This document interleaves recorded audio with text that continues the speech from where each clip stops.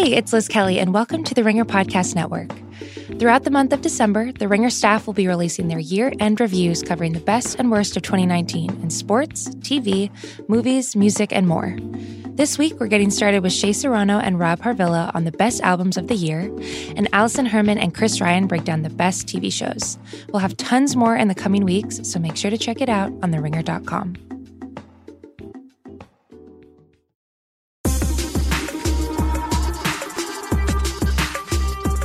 Welcome to Jam Session. I'm Juliette Littman. I'm Amanda Dobbins. We're doing a gift guide today. I'm so excited. 'Tis the season.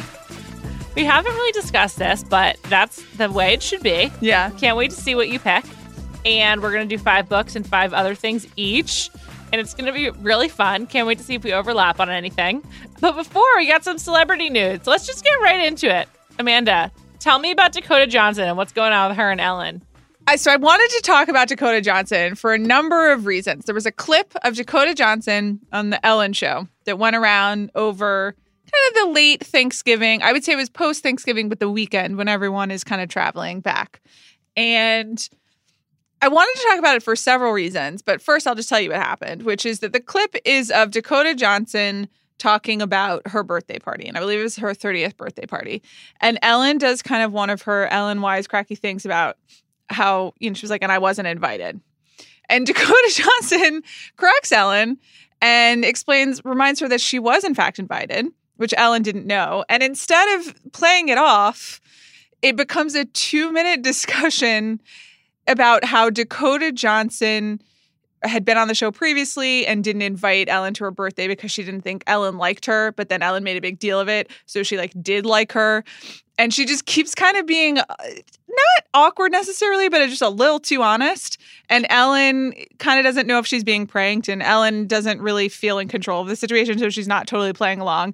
And then she asks her producers if she was in fact invited, and Dakota Johnson asks Ellen producers to confirm that she was invited. And they're like, yeah, you were traveling that weekend. And the clip goes on for about 2 minutes. So this went around as everyone thought that Dakota Johnson was being hilarious and amazing and kind of just calling Ellen or someone else on their bullshit, I guess. The thing of you want to confront your friend for whatever. I'm not really sure. That's my best understanding of why it went viral. But can I tell you what the kicker is and why I think it's amazing? Yes, please do. Do you know where Ellen was when she was out of town the weekend of Dakota Johnson's 30th birthday party? With George Bush at the Dallas Cowboys game? Yes, she was. Incredible. That was the weekend. And I find it amazing. That's really, really funny. It's wow. Really, really good. I have to. That's according to Twitter, by the way, and I haven't fact-checked it because I don't want to. So if the weekends don't add up, please don't tell me, because it is such a funny capstone on Ellen just not being self-aware and Seriously. Not willing to be among the people or even go to people's birthday parties or even play along. Yes, that is apparently where she was that weekend, which is really funny. The other reason I wanted to talk about this, because quite frankly, I've never been a huge Dakota Johnson fan. I thought she was very good in The Social Network. And Who is she in The Social Network? So she is the girl that Justin Timberlake as Sean Parker has a one-night stand with at Stanford. And then he wakes up and she's addicted to Facebook. And she also has the great line of, he says he's an entrepreneur. And she's like, what was your latest preneur? But that is, it's very good. But that's Dakota Johnson. I also thought she was very good in The 5-Year Engagement, which was not a movie I was a fan of otherwise. But I haven't seen it. I believe it's Jason Segel and Emily Blunt. Yeah. I'm familiar. I just never saw it. It's not as happy as you want it to be, but Dakota Johnson has a couple fantastic scenes. Anyway, I think she's a good actor. I have never really understood her sort of low-key, non-energetic interview vibe. And that's also how I would describe her hair, which it's not really nice to make fun of someone's hair, but she has nice hair and she never tries. Anyway, moving on. The point is, I really like Dakota Johnson after this. And that's what I wanted to say. I was wrong. This was pretty entertaining. You're all in now. Yeah. I just you don't get people on these types of shows being normal that often. And she did kind of seem normal. And she definitely has I'm a child of Hollywood entitled You Didn't Come to My Birthday Party vibes, but like in a low-key way. And Ellen didn't come to her birthday party. Ellen went to see the Cowboys with George W. Bush. So there we go. And got a lot of flack for it. Would have been a lot better if she'd gone to the party. Yeah. Anyway, just a really good serendipitous celebrity moment, you know? Yes, great stuff. Good job. Great stuff. And love it when it all comes full circle like that. That's really beautiful. Next, moving on. Some Crown adjacent news. Lily James, one of our favorite actresses here on James Session, kind of, was out and about last night for basically the British Tonys, essentially. And she was not seen with her former beau, Matt Smith, who previously played Prince Philip in The Crown. And now he is rumored to, or the Daily Mail has suggested he has, quote, formed a close friendship with The Crown co-star Claire Foy. So what does that mean? So this is a real, we should do a textual analysis of this Daily Mail article, because when even the Daily Mail is not willing to say in a straightforward way that A, Lily James has broken up with Matt James, and then B, Matt James is now in a relationship with Claire Foy, you know there's probably nothing there. Like, even the Daily Mail is just kind of suggesting but not saying anything, which frankly I kind of respect. It's like old school tabloids. You're supposed to connect the dots yourself. And I will say the Daily Mail has been quietly pushing this narrative for a while. They've definitely been publishing photos of Claire Foy and Matt Smith on a walk together around London. They're currently starring a play together in London, and they've been publishing those photos. So the Daily Mail is pushing a narrative here that I think anyone who has seen seasons 1 or 2 of The Crown would be excited for, even though these are real people living their real life and other people do get hurt. But I don't know. If Claire Foy and Matt Smith actually started dating, I would be kind of excited. I have to be honest. Sure. Love when a showmance becomes a romance. Sure. But the Daily Mail article is not suggesting that. We should be honest. The Daily Mail is just pointing out that Lily James and Matt Smith have not been seen together in recent months, which is true. And that someone else is saying that Matt Smith and Claire Foy have formed a close friendship, in quotes.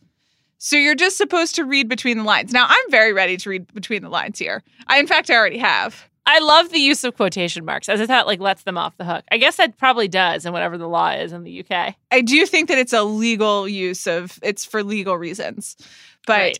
I just really, I don't want anyone to get their hopes up. I'm not getting my hopes up because I know that this is all a lie, but it would be pretty exciting. I completely agree. Let's do it. Also, I just feel like Claire Foy could use a boost with a high profile relationship.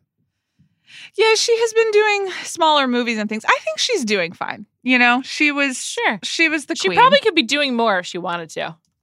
I think that's true. And I think she took on, like, in quote, interesting projects as opposed to kind of big money making things, sure. which I respect. You know, sometimes those work out, sometimes those don't. But I want happiness for Claire Foy. I'd like to see her more in things. Did you see that she filmed a season 4 cameo of The Crown? I sure did.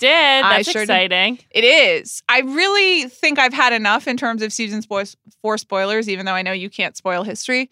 But that I was excited about. I'm glad to know.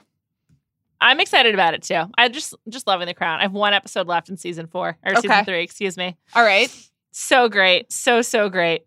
Before we get into our gift guides, earlier on Monday evening, UK time, Prince Andrew's accuser, Virginia Roberts, did a sit down with another BBC News program called Panorama, which, by the way, was recorded before his aired. Mm-hmm. So it's actually old. And there was just immediately like several stories coming out of on the Daily Mail and really every major British newspaper. And we're recording this on Monday shortly after it aired in the UK. And it's just to say this is like definitely not a scandal that is winding down. If anything, there will be more to come from it. And it's really quite bleak. Yeah, there's nothing fun about this. These are just serious and depressing allegations about sex trafficking. And to your point, yeah, it doesn't seem like the Prince Andrew part of this story is over, or that this is the last that we'll hear about him in connection to these cases. Whether he will testify remains to be seen. I think in terms of the royal family, also, there have been a lot of stories focusing on on the behind the scenes of Prince Charles kind of shoving Prince Andrew out of the family, which seems responsible at this point. Well, again, nothing is confirmed here. We don't, we only know what the various sides have said, and he has obviously denied all of these allegations, but it is not great news for the royal family, and it continues to put him in the spotlight at a time when nobody really knows what's going on with the royal family. And I really have noticed what is the future of this? Will Prince Charles take over? All of those stories coming at a much quicker pace than they were even 6 months ago. Definitely. Yeah. Definitely. It's pretty wild. We'll keep talking about it as it keeps unfolding. And now it's time for our gift guides. Thank you to the person who suggested that we do this on Twitter. Yes. Thank you very much. It was a delightful suggestion. It was Abby Bauman. Thank you so much to her. And Abby, @Abby Baumwoman. Hope we don't let you down. We're going to do our best. Amanda, what was your philosophy in putting together your personal gift guide? Thanks so much for asking, because I was going to ask you the exact same thing. I went for a pretty pure expression of self, possibly because that's the only way I can do anything in my life, as listeners of this podcast know. So I started with a lot of books, as I knew you would too, and we capped the books at 5. But I wouldn't say that I did I don't think you're going to be surprised by some of these picks. You, Juliet Lemon, a person who knows me well and has to listen to me talking all the time. So I feel bad. This is not the ideal content for Juliet. Okay. But I am hoping that some of these things that I really do like and enjoy and read or use on a regular basis will be applicable to other people's lives. So I went for personal expression and also possibly hopeful gift usefulness. I've did something similar. I was sort of what are some book happy places for me, and places books that I would like to live in. Mm-hmm. And so that was kind of my initial guiding principle. And then I was what are my favorite things that I use on a daily basis that I would be so happy to give to someone else? And yes. I just sort of was what are the things that I love and would want other people to love as well? So that was how I thought of it. Also, I've come to realize that all of my favorite things are really also quite inexpensive. So I hope the listener is happy with that as well. But I don't know. It was fun to think about what are the things that make me happy that I would like to give as gifts. And also, if I didn't already have them, would be so excited to have as a gift. Yeah. I was just kind of staring at my house for a while being would anybody want this? Would anybody want this? Spoiler alert, most things in my home people would not want. But I did try to pick a few things. So we'll see. And mine is definitely British tinged, I would say. I guess mine sort of is. I kind of feel like mine is deeply unoriginal at the end, but I always feel that way. Can I just say, I find giving gift giving to be, it's maybe not a skill. It's maybe the truest measure that someone is a really good and generous person and a creative person. I find it to be really hard. I don't think I'm a very good gift giver. I have people in my life who are just tremendous gift givers, and maybe I'm copying from them right now. But I do think I've done my best to be interesting, because I think the act of giving someone a gift that they really are excited about or didn't expect is one of the nicest things in the world. But, if these don't work for you, and you have your own ideas, please follow them, because you're probably better at it than I am. That's what I got. Okay, great. I don't know. I'm just saying, follow your heart. At the end of the day, don't listen to me. Follow your heart and give the person the thing that will mean something to you and them. That's what it's about. Should we start with books or should we start with others? Let's start with books. Okay. You go first. What's your first selection? This is the most obvious one, okay? And also I'm cheating, and it's 2. It's the Tina Brown gift set, and it's the Diana Chronicles, and it's the Vanity Fair Diaries. Pair them together for the person who is interested in British things or royal things or celebrities, really. I know that the Princess Diana book is about Princess Diana, but I do think it gives a peek behind the scenes at how the media works and how celebrity has kind of evolved over the last 20 years. And the same is true, actually, of Vanity Fair Diaries, in the way, which is about 80s in New York. But if you like magazines or if anyone in your life likes magazines and celebrity profiles and famous people, it's a good read. That sounds great. That's a great recommendation, honestly. A book gift set is even better. And on that note, my first recommendation is the David Lodge trilogy. Yes! Which also extremely on brand. David Lodge is a novelist who I surely have mentioned on this podcast before, as he's one of my 3 favorite living writers. And he famously wrote a trilogy for which one of the books won the Man Booker back in the 80s. And the 3 books are Changing Places, Small World, and Nice Work. And they are all set in the fictional academic town of Rummidge in England, which is like basically Birmingham. And it's about hapless academics and sort of commentary on British life from the 70s through the 80s. And if I could live in one city, fictional or real, it would be Rummidge. And I absolutely love these books. I would live in Rummidge if I could. I've actually read every David Lodge book published. And ever since I finished the last one, I've been in search of a world that I could inhabit in the same way. And I haven't found it yet. And even talking about it makes me feel wistful and sad because I am sad I've already experienced all of his books. And I really wish this happiness on so many other people who love to read and love a comedy of manners. I love it. That is really, it's a peak Juliet recommendation in the nicest way, which is Thank you so much. If you want to feel closer to Juliet, it's David Lodge books. Even I know that.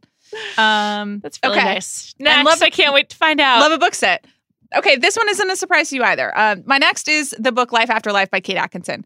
When you first said you were going to cheat, I thought you were going to recommend Life After Life and A God in Ruins together. I mean, that is a set that you can do. I also could have just recommended the entire Kate Atkinson oeuvre because she also has a detective series. The Jackson Brody's detective series started with case histories. And it is true that Life After Life and God in Ruins are a pair of sorts. But I think Life After Life stands on its own as one of the best novels. It's certainly one of the best, my top 5 novels that I've read. And I think it doesn't need the companion. I'll give the brief synopsis, though. I really don't think it gives it justice. It is part of our Anglophile series. It is set in London, and it's a woman named Ursula who is born, I believe, right before World War I. It's the kind of That's correct. Yes. And she is born to a middle upper class, but not aristocratic family in England, and also has the ability just to restart her life every single time. So the book is this Ursula going through all the many different permutations that her life could have. It's sort of like the butterfly effect in a novel. It's like, what happens if you walk down this lane instead? Or what happens if you do go upstairs? Or, or what happens if someone doesn't come home? Or what happens with all of the decisions that you make in a life? And how does that carry out in terms of your personal experience? And that makes it sound a lot more kind of magical realism than it is. There is kind of almost nothing fantastical about it, which is what's so amazing. And I just think in terms of technique, Kate Atkinson is like unparalleled. It's amazing how easy she makes this look. And I just think it's breathtaking and it can be quite bleak. And her powers of observation and of creating so many different worlds because she has to write every single life that this person lives. And sometimes they're 2 pages and sometimes they're 100 pages. It's tremendous. I love it so much. I would say it's a devastating book. It's really emotional. It is. I think my husband basically got mad at me because I'd been raving about it, and he was like, this is really, really depressing when he finally my mom read it. did that to me, too. She recommended this wonderful book called Christodora to me, which is very good. Not on my list, though. It's not an official gift guide pick, but very good. Christodora. And it was so fucking sad. I was like weeping on the beach when I finished it, and I was like, how could you have not told me how this ends? I was like, this is the saddest book I've ever read. Yeah. Life After Life is bleak. It's not totally a hopeful book, even though it talks about like the possibilities of many different lives. So fair warning, but also freaking love it. So that's my recommendation. Fantastic. I'm going to cheat for my second recommendation, but I've been thinking about these 2 books together a lot because they're really different. But again, like my favorite novels are the ones where I just feel like the world is so rich. It's funny that I don't like fantasy because I feel this way, but I like love the world that they have created so deeply that I feel transported back to it when I think about it. And, all these years later, The Amazing Adventures of Kavalier and Clay still rocks. It's still so good. That is by Michael Chabon. And I feel like it's time for that book to have like a quasi-renaissance. Like, how like the aughts are back. I think that book came out in the aughts. And we're approaching 20 years later and it's still so fantastic. And I don't think there's like really any other American achievement quite like it. And I just really wanted to recommend it. And on a personal note, when I first moved to San Francisco in 2008, I was lucky enough to meet Michael Chabon and his wife, Ayelet Waldman, who are like two incredibly kind and generous people. And I knew them together. So I always think of them together, though they certainly are not defined by each other. And I just can't recommend one of his books without recommending one of hers. Like, I just feels wrong. And so I also wanted to recommend A Really Good Day by Ayelet Waldman, which is a memoir. And it is like 1/3 history of war on drugs, 1/3 history of LSD, and 1/3 what it's like to microdose when you are bipolar. And it's awesome. It's a really fast read, too. So I just recommend those together. A Really Good Day by Ayelet Waldman and The Amazing Adventures of Cavalier and Clay, which won a Pulitzer, by Michael Chabon. I love the pairing. Thank you. I love the pairing, and it kind of makes me think that I think that this is a great first gift guide for Jam Session. We're doing really well, but like maybe we weren't ambitious enough in our pairing. We should be pairing like books and experiences, and then wine and cheese together. I know, and then maybe with our ultimate goal is that you and I start a travel company where we plan a trip and also the books that people read list on the trip. Yeah. Yes. Does that company already exist? I don't know. If it doesn't, I'm all in on it. Okay. That sounds all right. great. That's great. Anyway, I love those recommendations. Great pairing. Good job by you. Thank you. Your turn. Okay, my next up, I'm doing greatest hits here. Americana by Chimamanda Ngozi Adichie, which I just think is an extraordinary novel that I've read a couple of times. I think that she's certainly on my top living novelists, just in terms of being able to evoke both an entire world and often a world that I don't have a lot of experience with, which I find interesting and exciting, but also characters who are instantly relatable, even if they are from a different life or time than you are. And I think Americana is both very much of its moment and also speaks to sort of some timeless American issues, and it's just readable. Also, I should warn, like very, very difficult at times, but also ultimately, it has more hope than Life After Life. And there are also parts of it that are very funny, and she just has such a great power of observation. So it's not a total downer, but I do remember there are a few scenes in Americana where I was just really, really wrecked just by reading them. So fair warning, but also it's great and you should read it. I love that book too. I really loved it. I read it when I was in London, which was worked out really nicely because there's a piece of it in London, if I recall correctly. Yes. And it's really remarkable. Also, I recommend following her on Instagram. Do you follow her? Oh, I do. Her nieces run the account and like just post pictures of her wearing fancy outfits at speaking events. And yes, it's really sweet because the photos aren't really edited. It's just like a regular person posting pictures of their aunt, but a really glamorous, beautiful aunt. It's very cool. She has a great sense of style on top of everything else. That's a great segue into my next recommendation, which I read after I read Americana, which is My Sister the Serial Killer. Have you heard of this book? No. It's a great, easy read.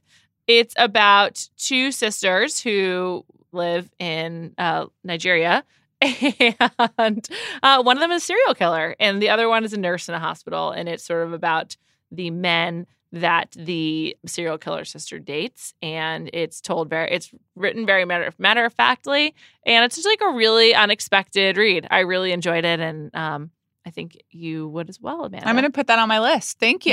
Yeah, you're so welcome. It's also like kind of like it's a fast read, and it's pretty dark, but it's also kind of funny. I don't know. It's just unique. It's really stuck with me since I read it about a year ago. My next one is one I've told you about before, but I feel like this is such a specific Amanda one that I just had to put it in. It's called The Spy Wore Red. It's by Aline, Countess of Romanones, which just the name of the author alone really tells you all you need to know. So this is a semi-true story of a young woman who worked in the spy service for the U.S. during the World War II, pre-CIA. And she was sent to Spain, and her mission was to infiltrate Spanish aristocracy in order to identify the Nazis who had also infiltrated the aristocracy and tried to pass information back to the U.S. And that's kind of book one. Spoiler alert, though, she'll say it in the beginning and throughout the book. After the war, she stays and marries a Spanish count and becomes part of the Spanish aristocracy herself. And you can definitely tell that in the writing. She is writing about this world from a place of knowledge and experience. But this first book is essentially a pretty matter-of-fact spy thriller talking about her missions in World War II and her work as a young woman spying for the U.S. in Spain during World War II.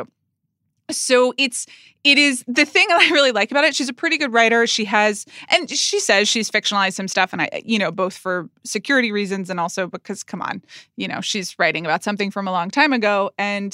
But she writes with clarity and just that this kind of, that this stuff mostly happened, or it's pretty close to it, and it's pretty exciting, and it's a spy thriller, and it is also set during World War II and in Spain. And I think she kind of has like a bullfighter who is trying to date her, and she's like not really interested throughout the whole novel. It's pretty unique and very readable. And there are 3 in the series, though I think the first one is definitely the best. But I don't know. I had a great time with them. Okay, I'm in. That sounds great. It's pretty good. Next, for my next book, I would like to recommend the one you've bought for me that we've discussed so much, which is The Royal We. And it's by the Fugg Girls. And again, I wish that book was the real world. I had such a great time living in its rendering of Will and Kate, which turned out to be like Will and Kate with a dash of Meghan and Harry. Yes. And I believe there's a sequel coming soon. So. Oh my gosh. Yes, I didn't know about that. I believe there's a sequel coming. So therefore, read it now. The Royal We by the Fugg Girls. And you'll be ready when the next one comes out. Honestly, I read a lot over the summer, and there's 2 books, or really 3, that I really loved. We'll get to the other one in a minute. And I absolutely love the Royal We. They are way more likable people than the actual royals. And that's one of the reasons why it's so great. Oh my God, Juliet. So it's called The Heir Affair, Heir, H-E-I-R. It's coming out in June 2020. This is this is Christmas for Amanda right now. I'm so excited. You do sound genuinely happy. This is beautiful. No idea. This is news breaking in real time. I'm so delighted. I love that book. Great. Me too. I loved it. I absolutely loved it. I was home at my parents, and I was just like reading a lot, and I just one morning started reading the Royal We, and like I didn't do anything else for the entire day. It was such a great day. I'm so delighted. I think that's such a great recommendation. I just wanted to add, and I haven't read this book, though I think I'm going to while traveling for the year, but have you heard anything about Red, White, and Royal Blue? Yes, I actually have it, and I started it, but I just didn't get around to finishing it. But yes, my friend Caitlin bought it for me. Okay. So I think a lot of people really love this, and I think it's in the genre of the Royal We as well. I'll tell you what it's about. I did start it. I don't know why I didn't finish it. I'm going to get back to it. It is about the first son of America getting into a fight and then having an affair with the Prince of England. Love it. Yeah. I'm absolutely going to read this. Okay. Yeah. Fantastic. I'll bring it to you. I'll bring it to you tomorrow. Oh, thank you. Okay. I would love that. No problem. My last book, again, if you listen to this all the time, then you're really bored and I'm sorry. But it's She Said by Jodi Kantor and Megan Twohey, which is the book that has stayed with me the most this year in terms of books that I've read. And so Jodi Kantor and Megan Twohey were the New York Times reporters who broke the Harvey Weinstein scandal in the New York Times. And they wrote a book about the process of putting together those pieces for which they ultimately won the Pulitzer with Ronan Farrow. And I have found this book to be such a useful tool in terms of, as a journalist, sort of, and a person who edits stories. But I find it so fascinating to see how they worked and to kind of actually read the emails and the text messages from their sources and from the people who decided to speak with them and explain their own processes for participating in the story. And I also think it is it's a great encapsulation of that moment and what was accomplished and what still is to be accomplished and how much has changed and how much has not. I really I found it fascinating and timely and really honestly very readable. And it's like All the President's Men for me. You just kind of want to know what happens. So I need to read it. You've definitely convinced me. I really need to read it. It's there for when you have time. I think it maybe sounds like homework when you're talking about it in those serious terms. I think I just put on my serious homework voice. And listen, it's talking about really important issues, and that was obviously groundbreaking journalism, but it's a page turner. It's fun to read. They're not writing in New York Times voice. They are writing from personal experience, and it's exciting and honestly emotional.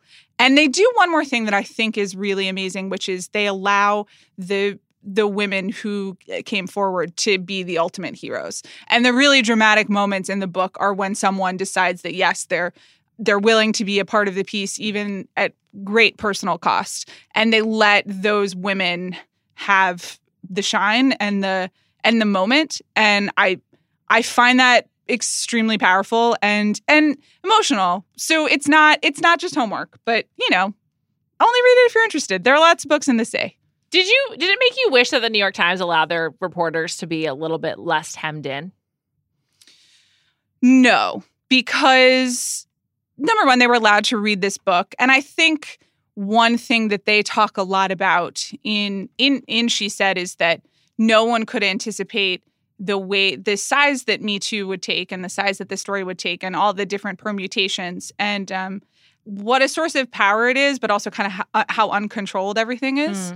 And that there's so much information and none of us really knows what to do with all of it. And we don't really know how to take action. And so I appreciate that they are trying to be deliberate, because there are so many things that we just don't know how to make sense of. I mean, the Prince Andrew situation is something that I think we know how to make a certain amount of sense of it. But there's just so much all at once that I appreciate, at least in their like day-to-day work, that they're just like, we're gonna put some order around this and help you understand, because that's the thing. They are actually helping you understand what happened and taking you through the information in those pieces and in the book. And that's really important.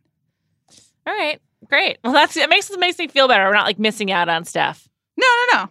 Okay. Well, I'll check. I really need to read it. Thank you very much, Amanda. You're welcome. My final selection is a trendy book that I read also over the summer and also devoured and stayed in bed until it was done, which is Fleischman is in Trouble by Taffy Brodesser-Akner. And there was like a lot of buzz around this book in August. I feel like it like fell off a cliff really quickly. Like everyone who was going to read it has read it, but I'd like to get a second wave going because I thought this book was, while flawed and like in retrospect, some weird narrative decisions, such vibrancy and so much voice, which is what I really respond to when I read, that I just really loved it. And I had a great time in the book.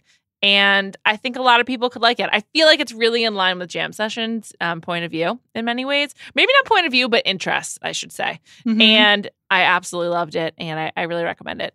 Fleischman is in Trouble. I don't think it's falling off. I think it's being adapted into an FX series. And I feel like people are... Is it on year-end lists? It is. I believe it was on the Times' own list. The Taffy Brodesser-Akner is also on the staff for the Times. And... I see it. I see it everywhere, which is good. It does seem like people are reading it. It takes people. Novels don't have like a 3-day window like everything else in the internet. That's what's great about them. People can discover them over time. That's true. Also, this is not on our list, but a book we both read and just enjoyed. The first fiction, because it starts with the letter A in the New York Times 100 Notable Books, was American Spy by Lauren Wilkinson, which we both just read. Great stuff. Just a really fun, fast read as well. I like a fast read these days.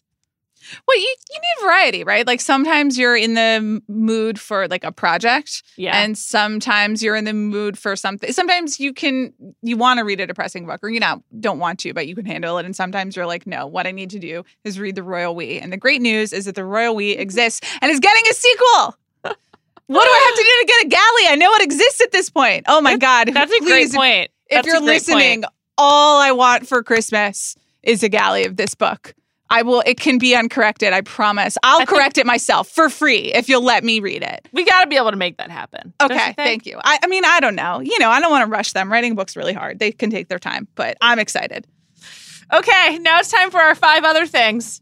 Amazing. Do you want to go first? I'd love to. Okay, go for it. I'd like to recommend the beach mug from Helen Levy of Helen Levy Ceramics. Check her out on Instagram and at helenlevy.com, I believe. HELENLEVI.com. I love mugs. I, every single day on the way to work, do a really weird thing, which is instead of getting a to-go cup or like, a cup with a lid, I just bring a mug of coffee, holding it in my hand, backing out of my driveway, driving to work, and just drink it. And every day I wonder, will I spill my coffee? Will I drop this mug? Will something bad happen? And every day it's a challenge, and it's worth it on the days that I'm drinking from my Helen Levy beach mug. It's this beautiful ceramic, partially marbleized blue/gray ceramic mug. And it just makes me feel happy that I own it. I have so many mugs. It's one of my newest additions. It's one of my proudest additions. And I believe it retails for like around $68. So it's like it's a fancy mug, but you it's use so it every worth day. It. And I it use brings it you all the joy. time. And it brings me joy. And I just love beverages. I love beverages. I love coffee. I love a warm beverage in the morning. And I particularly love drinking from my Helen Levy mug. Also, she's got really nice planters. I just check out her ceramics. I fucking love ceramics, and her stuff's really, really good. I recommend it. It's a great pick and a tremendous segue into my first choice, which also is by someone named Helen. Oh my God. So what a twist. So I guess actually I think that there is a real Helen. But anyway, if you live in Los Angeles, then perhaps you are familiar with a wine store called Helen's. There are two locations, one in the John and Vinny's. But Helen's offers a wine club, which I know there are a lot of wine clubs, but I gave this to my husband for his, for something, I don't know, a while ago. And it was great because what they do is you just tell them what kind of wine you like, and then they will send you like very thoughtful recommendations. First of all, Helen's is just like a great wine store, and they have really excellent wine. But also it was very clear that someone had like read my pretty imprecise and flaky descriptions of the types of wine I wanted and like given them a lot of thought and wrote notes explaining what we would like about them and sent it every month.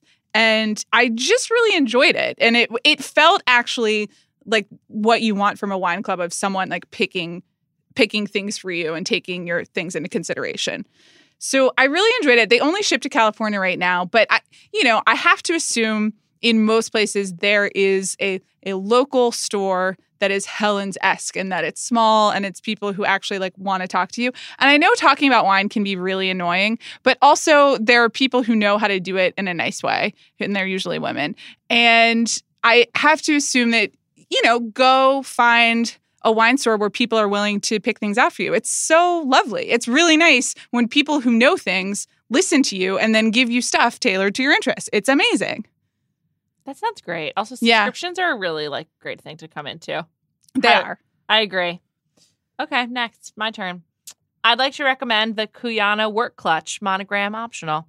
It's not optional when it's from Juliet. For me, it's a must. If a monogram's an option, I can't resist. I have this Kuyana Work Clutch in burgundy. It's a pebbled leather. It has my 3 initials JEL on them.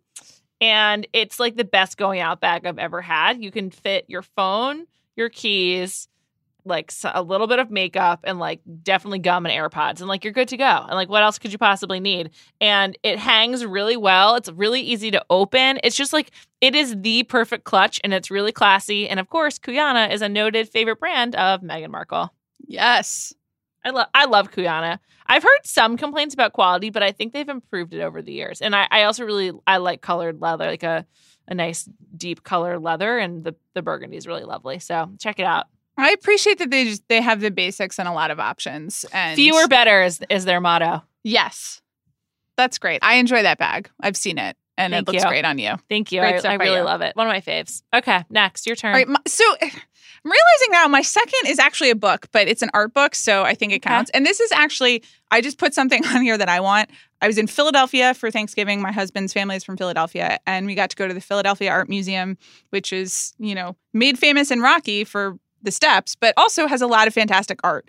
And in that museum, among their great art, they have a Cy Twombly exhibit called 50 Days at Ilium. And it's a series of Cy Twombly paintings inspired by the Iliad, which, like, I know that's a ridiculous sentence, but when you see the paintings, they're just like electric and exciting. And I got to be in a room with just the paintings for like 20 minutes. No one else was there. It was crazy. No one else was there. I couldn't believe it that you could just go and look at these like amazing works of art and it wasn't crowded like the Mona Lisa. Anyway, there is a book that is just about these paintings that's called 50 Days at Ilium. And I almost bought it from the gift shop and like carried it back to LA, but then I didn't because my bag wasn't big enough. But if you know anyone who would be vaguely interested in any of those things, I think it would be a great gift. And it's also a category of gift, which is, like a very nice art book is in itself like a piece of art and is something that people get really excited about. So it doesn't have to be this Cy Twombly book. It could be a lot of different things. But it's not something people will buy for themselves, but it's something that people will be very glad to have, including That's true. I do love to give a Taschen book. Yeah, exactly. So, you can be flexible with it. But also, if you're ever in Philadelphia, go to the museum. Check this out. It's amazing. Once again, excellent segue, because on my list, I just have an art museum membership, which I think is not something people often think to do. But if you live in really any decent-sized American city, like, you probably have a good art museum near you somewhere. And I feel like in this like crazy world and also like the digital world, I find art museums really peaceful and usually really engaging. And I'm not a member of any art museums, but I would like to be, because I think it's like I would just like to have more time spent perusing museums in 2020. So I encourage you to also encourage the people in your life to do the same. I think that's a great idea. Also sets up my next thing, which is it's also art related, because this is, I agree with you. Like, actually looking at a real piece of art after just like staring at Instagram influencers all day is invigorating and restorative and exciting. And it doesn't have to be Cy Twombly. It doesn't have to be a Picasso. It can be, it doesn't even have to, it can just, if there's something creative and original that you can respond to, it's very exciting. And also it's so exciting to get as a gift. And my husband has made a habit of giving me art as presents, which sounds really highfalutin. But again, we do not have any Picassos in our home. I just want to be really clear about that. But one thing that we do have is a really lovely David Shrigley print. And David Shrigley is a great artist. He kind of, would you call them a lot of drawings and paintings, and they have like a cartoonish quality, but that's rude to say to David Shrigley. Anyway, if you're familiar with Sketch, which is the, quote, most Instagram restaurant in the world, the one with the pink booze in London, it also has a lot of David Shrigley art. And we have a great David Shrigley print, but I was looking to see what he was selling, and there is something on his website that it's 45 pounds. So I don't really know what the exchange rate is right now or what it's going to be in 2 weeks, but it's not a Picasso, and it's a Bananarama poster, and it's a weird letter to Bananarama from David Shrigley, and it makes me laugh. And technically it's about the relationship of someone to famous people, so it fits under the umbrella of Jam Session. And I think it's really funny. I'm kind of considering getting it for myself. But it's a great gift. And also just an idea of, a poster, something small that does not have to be super expensive. Or if you are an artist, the other most treasured thing I have is that a friend of my sister-in-law's once came to a party that we had at our apartment in Brooklyn. And she drew a cartoon about it and gave it to us. And it is my most treasured possession. It's when we are talking about how to evacuate in a fire, it's we have to get each other and that one cartoon because it's so amazing. So art can be anything, but it's a great gift. I love it. That's beautiful. Thank you. The gift of art. Exactly. In all forms. My next recommendation is far more materialistic, but hey, so it's mine. It's a gift guide. I'd like to recommend to you and the people you love a sturdy Barbour jacket. I finally bought one last year, and I've never been happier. A Barbour jacket you've certainly seen on a royal. It's like a quilted coat. They often have wax because it helps keep it waterproof-ish. And it's a classic look that you've also probably seen on people like Bernie and Ruth Madoff. Some ignominy for this jacket, but you know what?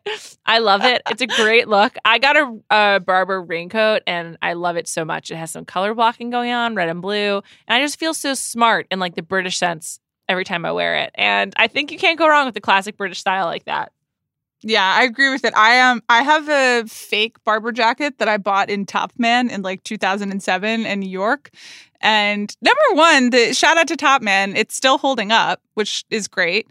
But I have envy of your legitimate fancy Barbour jacket. It's very useful. Oh my God. Large pockets. Yes. They're just they're great jackets. And I always feel a little Kate Middleton-esque when I wear mine. It's great stuff. Truly great. My next is also super superficial, so that's great. And this falls under the category of things that you would never buy yourself. Though maybe you guys are all buying yourself Vintner's Daughter, in which case, you know what? Shout out to you. You're living your best life. Julia, do you know what Vintner's Daughter is? No idea. I think it's a serum. I think that's how we would classify it. It's a beauty product, and it's a kind of wine-esque or grape-based, I really honestly couldn't tell you, serum/oil that is meant to put on your face to restore stuff, so you look like a baby or whatever. It's really great. I really loved it. It's far too expensive to buy yourself, or at least I'm not comfortable. I'm just like, I don't know. I'm using this up. It's not going to be around forever. How am I going to spend this much money on it?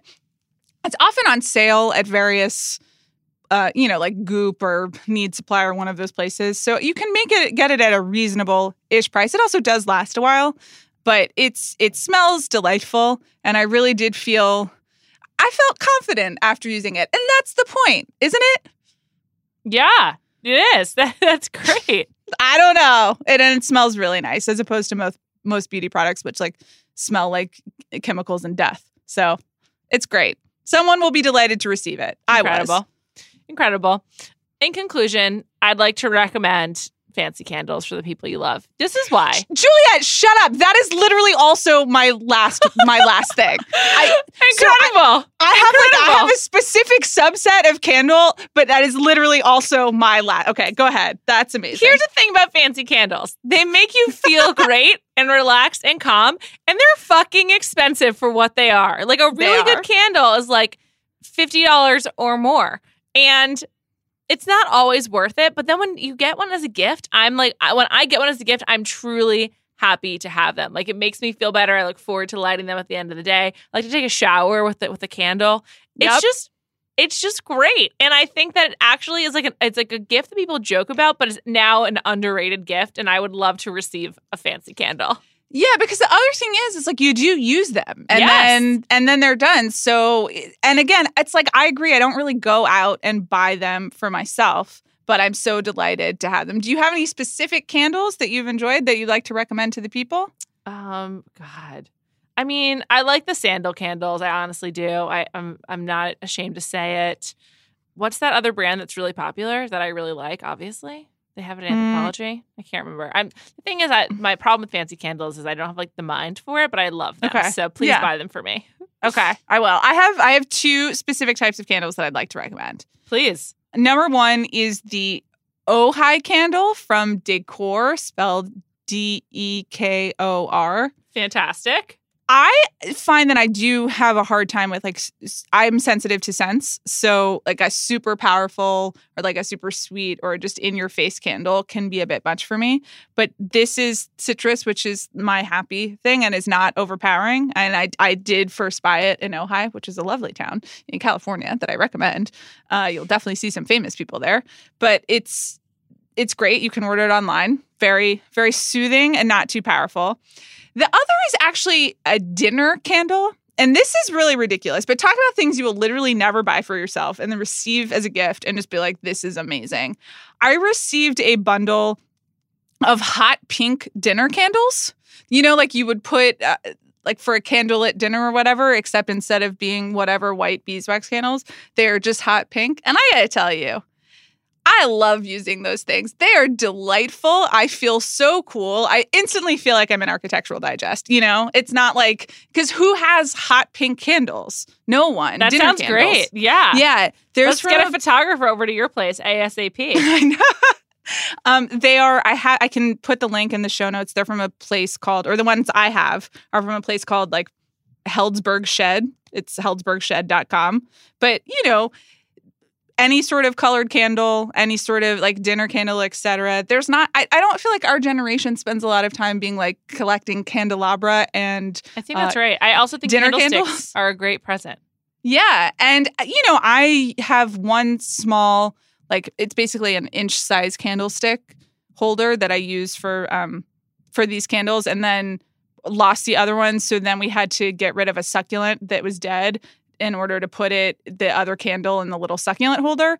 So it's a homemade experience. I don't know whether I'm going to go full Beauty and the Beast candelabra, but it's a nice treat. When you deserve it, you're fancy too. So you deserve to have fancy dinner candles. That's my recommendation. Thank you for listening to this jam session gift spectacular. We just want to be clear, not paid to recommend any of these things. Not at all. Just things we liked. We wanted to do this for fun. It was fun. We hope you enjoyed it. Buy all these things for the people you love. And for us, why not? Just kidding. Yeah. And we'll be back next week. Thank you so much for listening. Thanks, everyone. Happy holidays.